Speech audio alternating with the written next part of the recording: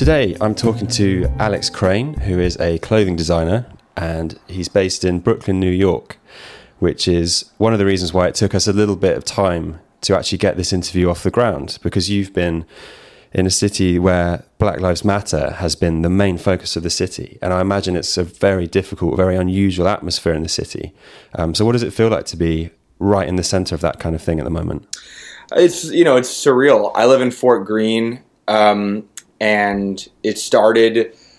and then there's an added element, which is that my wife is very pregnant. She's due in 2 weeks. So that has also been going on at the same time. And we live in Fort Greene, so there's the pandemic also kind of centered around this, at least in Brooklyn, because there's a hospital just a couple blocks away that was really swamped during the worst of it.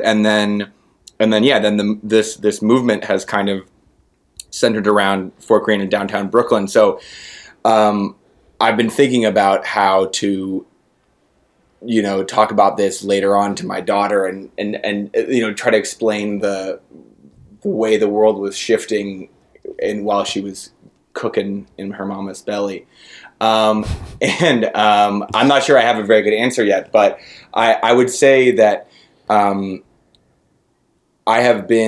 York always kind of is a mirror in some ways, I think, as in the years that I've been here. I'm not from here, I've been here like 9 years, and it oftentimes is kind of the concentrated version of what's going on in other places, and so that can be good and bad. You can see like the absolute most beautiful version of the melting pot, or you can see just the fucking darkness of the world. And right now, I think there have been times when I felt both. So I felt there was a period of time, I think, during the pandemic and the beginning of the protest that felt really kind of apocalyptic. There was a lot of helicopters going overhead. There was a lot of sirens. And then meanwhile, we're still kind of unclear about where we can go and walk. And that felt really dark. That did not feel good. But somehow over the course of the protest, and maybe with the loosening of the quarantine, there's been a lot of like hopeful and like inspiring elements to this. And I think that just based on the conversations that I'm having with people around me, my community, like the fact that this is the first thing you're asking me about, there's something going on. There's a kind of depth that is possible that I think wouldn't have been possible had it not been for the absolutely bizarre situation in which everybody was kind of going through the same thing at the same time, Because that's something that absolutely everyone has had to deal with. Anyone who's lucky enough to have kept their job has had to completely change it and adapt it to working from home, working remotely, that kind of thing. And I feel like that's something that maybe as a clothing designer, I'm sure you're used to working in busy studios with loads of other people. How has it sort of affected the way you work? How are you working at the moment? So that one is actually less of a dramatic thing. So our studio is actually, we live in a loft in Fort Greene that's sort of the front to back of a building, and the back side is the office part, and the front side is where Caroline and I live. Caroline's my wife. So it has not affected it at all, actually. And if anything, it's just proven that, one of the greatest things about being an entrepreneur before the quarantine, and I think sort of exemplified even further during the quarantine, is the way that the internet has enabled us to do these things that we would be impossible to do remotely in a remote way and still be as productive or maybe more productive. We're having a conversation across the ocean right now. I've had, like I mentioned to you, our digital marketing guy is in London. Our production facilities are in Los Angeles and North Carolina and parts of India. The materials come from all over the place. And so it's like already the experience was and Shopify is the platform that enables us to make most of our sales. Instagram is where we do our digital marketing. So it's like it's not like that much was reliant on a physical location, and I find that very liberating. I love the idea that you could be someplace beautiful and still be being productive. That's a very new and special feature of the modern world, you know? Yeah, there's loads of talk about how remote working and this way of living will last in a way that, you know, this is like a testing ground for all these ways of working. Yeah. And a lot of it's going to stay around and people are preferring it. Companies are adapting to people working from home more often. And I think that's like an interesting, arguably quite positive thing that's come out of this. Yeah, there are definitely some silver linings. That's one of them. And I think also, you know, this idea of the division between work and play or whatever, which I know that in some cases is a really welcome thing, but it's also, I think, there's been this kind of remarkable thing right now where all of us are going through this transformation at the same time. And so it's like this waking dream where suddenly the rules don't apply to anybody anymore, and people's reactions are different. And there's something kind of amazing about that to me, that, and I think it's still unclear where that's going to land. For me, I think I've just become more aware of my gratitude for my ability to do most things remotely. I think that it's a kind of liberation that just wasn't possible until very recently. Because one of the forms of contact that you have with your customers, and something that I thought was quite surprising to hear, is that for a company that's selling their clothes internationally and definitely all across the United States, you will sometimes have people up into your loft for like a sort of private viewing and a conversation, and eat some food, drink some drinks, and that kind of thing. And I thought that's is that something that you find really important to keep in touch with your customers in that way? Yeah, I mean, well, the way it started was we started selling at this farmer's market that's in our neighborhood, and it was kind of like a last minute decision, but we started doing it, and just because of the particular kind of confluence of the types of people that were going to this market and the weather and whatever, it just was working well. That started 2 summers ago. And once we started doing that, it was like people would be like, where can we find you? And at that point, we were working where we're still working, and we said, you can come by if you want. And then people started coming by. So it was a great way to meet the community. And it is definitely like, it harkens back to something that is the opposite of what I just said, which is the idea of being a business that exists in a certain place at a certain time and knows its community and, you know, recognizes the people in the street. And that, you know, in that way, I also have really enjoyed that, because you walk around and people recognize you maybe they're wearing your clothes, and there's this kind of almost like a town, like a little town that you're living in. Of course, that entire structure fell apart this year, and we didn't do, you know, we're not doing the market, we're not doing people here anymore. And yeah, I don't know how that's going to change. I mean, I'm also having a kid, so I don't know. That part is unclear for me right now. But it was definitely like super meaningful, because it made us feel like we were part of this place. You know. You said earlier that you're not actually from New York, and I read that you studied at Brown University and you studied international relations. Yeah. Which was a bit of a surprise for me, because you're now a successful fashion entrepreneur, and I was wondering when it was that you decided to take such a left turn. Yeah. Well, I think it's maybe I'll take like 3 steps back, which is, so I'm from San Francisco, and I'm 31 now. So it was like, you know, in my childhood, I grew up in the 90s, and it was like, I think a little different, meaningfully different than the way people think of San Francisco now. It wasn't like, there was definitely big tech companies in Silicon Valley, but in the city itself, it still kind of it was sort of in its waning hippie, maybe grunge expression, you know? And so for me, like growing up in the Bay, I sort of felt like it was like a town of awkward, sort of bizarre creatives in a nice way. I mean, I liked that. And I think that's, so for me,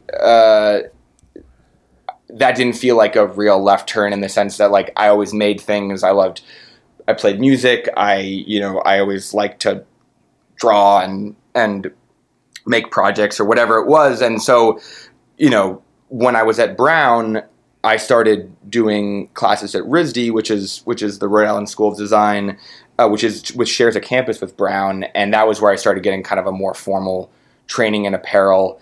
And I think that like it's kind of one of those things that, like, if you just like something, and it's hard to explain exactly why. I think some people just like love soccer, or a football for you guys. That's what you call it. Yeah, but yeah, right. But for me, I just think there's like a expression of yourself that you're always walking around in the world because you have to wear clothes, and you get to kind of decide what that is to you. And every day, that's an opportunity to be some kind of a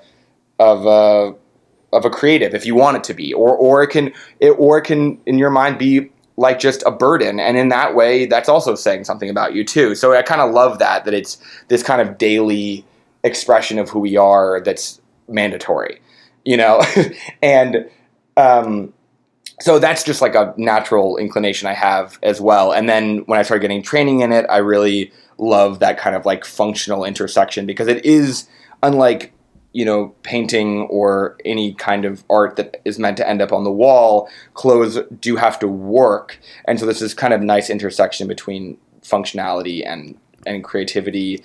And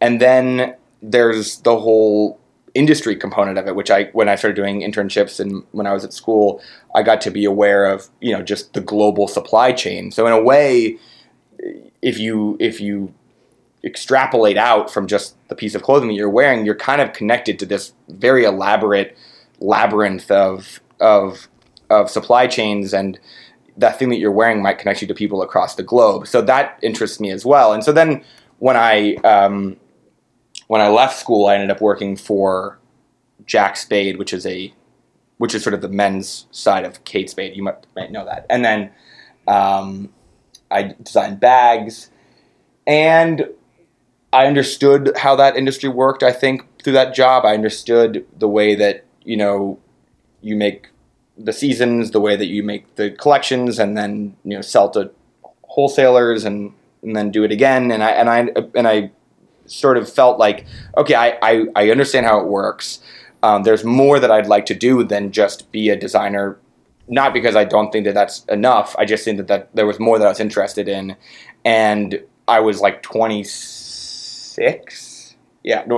26. And I was like, well, if I'm going to do this, probably should do it rather than later. And I think that the thing that really pushed me was I was thinking, like, if I'm going to judge anybody else for whatever they make, I better be willing to be judged myself. And that was push my hand,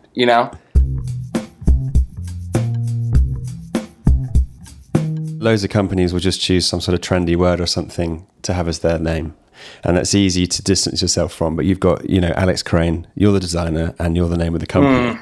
And when was it that you were confident enough to say, this is something that I want my name all over? This is the one that I want people to judge me by. That's funny. I didn't think about that.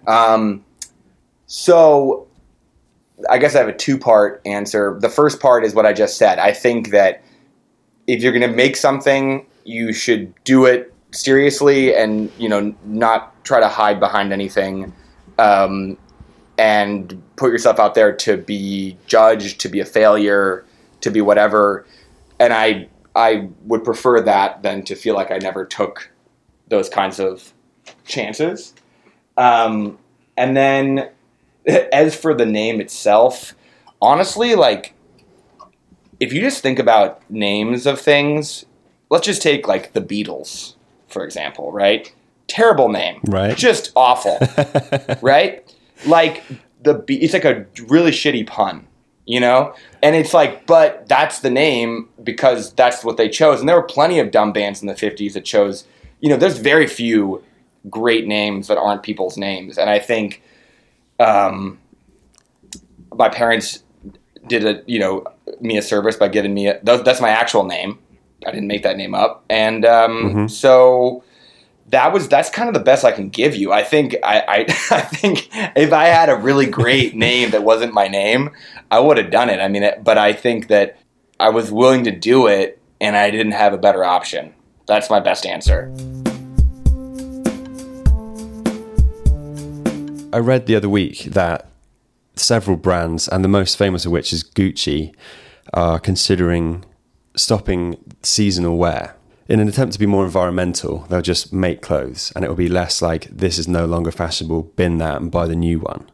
It's much more longer lasting approach. Mm-hmm. And I was wondering if that's something that informs the way you design and the way that you guys make clothes. 100%. Yeah. No, I mean, I was never interested in the runway. I don't think that, when I described what got me into this, it's not that I wanted to, be able to walk out on the thing and have the show. That was not. I think that there's a need that's met with clothes, and it has the opportunity to also be an expression of something, and that ideally is not going to change super radically year over year. I mean, I think the things that I think we're trying to talk about are things that are for life, and I think the product that I design is meant to have that kind of longevity, and I don't think about it in terms of. I mean, the truth is, I think that when I started this, the fact that I veered towards linen obviously has a seasonal implication, and that's been something that has taken some time to kind of evolve beyond that. But the reason I started with that was not because I was like, okay, this is my spring summer collection. It's because I think that material really speaks to the we say feel breezy, and that spirit is really embodied in that material. And I think for me, what feel breezy means is it's not to say, always live your life lying in a hammock with a margarita. That's great if you can do that at some point.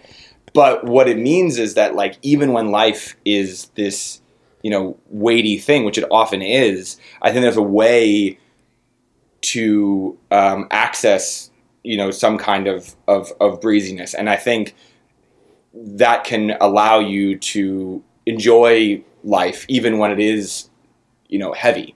And so for me, that's not a seasonal thing. Maybe you could argue that feeling is more just like stronger in the winter, but I think that, that kind of heaviness, we're living it right now. So I think what I'm after is really to, when you wear clothes, for better or worse, it informs the way that you feel. And I think that that's far more than the season, what I'm trying to solve for. How have you found that customers respond to that kind of thing? Is that something that they embrace? Well, I mean, people still shop seasonally, so that is, but the huge difference, so first off, menswear is different than women's wear. I think men are generally more likely to purchase something to buy and wear in that moment rather than like, oh, I'm going to buy this and wear it when the weather shifts. So in that sense, it's you kind of meet people where they are in that way, and that's just kind of like a consumer thing. But I think that there's Uniqlo is, for me, the best like large fashion company, and they have, I think, a very similar philosophy, which is that you don't have to make that many you don't have to make that many products, but you can make a ton of colors with really excellent materials and minimal construction. And I think that they've done a phenomenal job of meeting people. And they obviously have seasonal product, but the language remains consistent. And I feel like there's this kind of positive utilitarianism that comes through there that is not exactly dependent on the seasons. That said, like, we sell a lot of linen in the summer and we sell less linen in the fall. It'll be interesting to see this year because we're, we started serving international ads in the spring. And when Australia and the other folks in the Southern Hemisphere start moving into their spring, it'll be interesting to see if we can get that reverse seasonality thing. If we can, that'd be phenomenal. So TBD. So what makes you choose a new product? If you've got a few lines of things that you're very proud of, things that work, things that sell, what causes you to add a new one to the line? How do you work that kind of thing out? I think it's oftentimes my own experience. So I do think one of the things that I'm glad I did was not introduce a lot of things at once. It's always so baffling to me that smaller companies can introduce a bunch of different styles in every season, and I just can't imagine that you could really nail all those new things just because it's hard. The development has to be intense. I mean, that is everything, and I think that more than making a new cut, which we do very rarely, it's always about experimenting with new colors, experimenting with new materials, and then it's usually a different style. But I don't think that we don't need a ton of different crazy cuts of 3/4 or blah blah. I think that the styles are kind of we just need clean, in my mind, slimmer fits that are minimalist, and we really need to let the colors and the fabric do the majority of the work. And so I spend, I would say, the vast majority of my design time on the materials and the color. That's, right before we were talking, I'm looking at these submits of the canvas stuff that we're doing for the fall, and it's all about obsessively going over that material, and there are things that I don't know that every customer would be able to call out, but you just feel it. It's the hand feel, how clean the weave is. It's the particular kind of highs and lows of the colors, and I think that's what makes all the difference. I mean, and that's actually where I think you make a really big distinction from a company like Uniqlo, where they don't have that really. They do. You can buy a linen shirt at Uniqlo for practically nothing, but I guarantee you that if you were to try that and try what we have, you'll understand what the difference is, and it's all in the material. So and maybe in the subtlety of the color. When you're a small company, getting a couple of things right is better than doing a lot of things okay. That's my high level answer. And so when we started when I started this collection and I made a linen collection that felt really right, or at least was heading in the right direction, that was what really felt like the path to follow, rather than, okay, we have a decent product in that, let's add some more things here. And it wasn't possible from an R&D standpoint, and I wouldn't have been happy with the product. So that's, I think, one element. And kind of in a similar vein, I like when you go to a place, like in Japan, they do this a lot, where, I went to a place in Tokyo where they only sell white t-shirts, but in all these different, different subtleties of cut and weight of cotton and, and wash and that kind of focus, I think, is really amazing, because it shows that you're really kind of diving into, I think every single project can have that kind of depth if you want it to. So that's sort of the second thing. But then lastly, ultimately, to your seasonal point, we've discovered that you can't have the kind of year-round business that we want to have at the volume we want to have it without having more seasonal products. And linen just isn't a product people are trying to wear in the fall and the winter, and I don't blame them.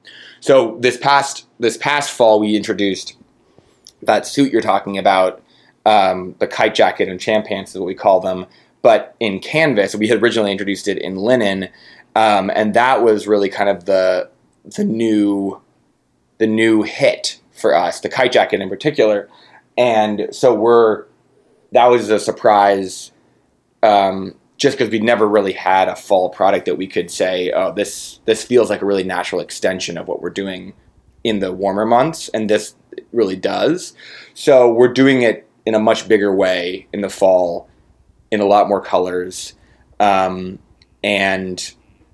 once again, not a lot of styles, but we're really going deeper in that direction, and I think that'll just keep going. I think the more confidence we have that people love what we're making, we'll just make more. I mean, I think one of the really big differences, I don't know, maybe there's like a reckoning a little bit going on right now, but I think in recent times, the logic has been like, just grow as fast as you possibly can, gather people's eyeballs, and then figure out what to do with it, kind of thing.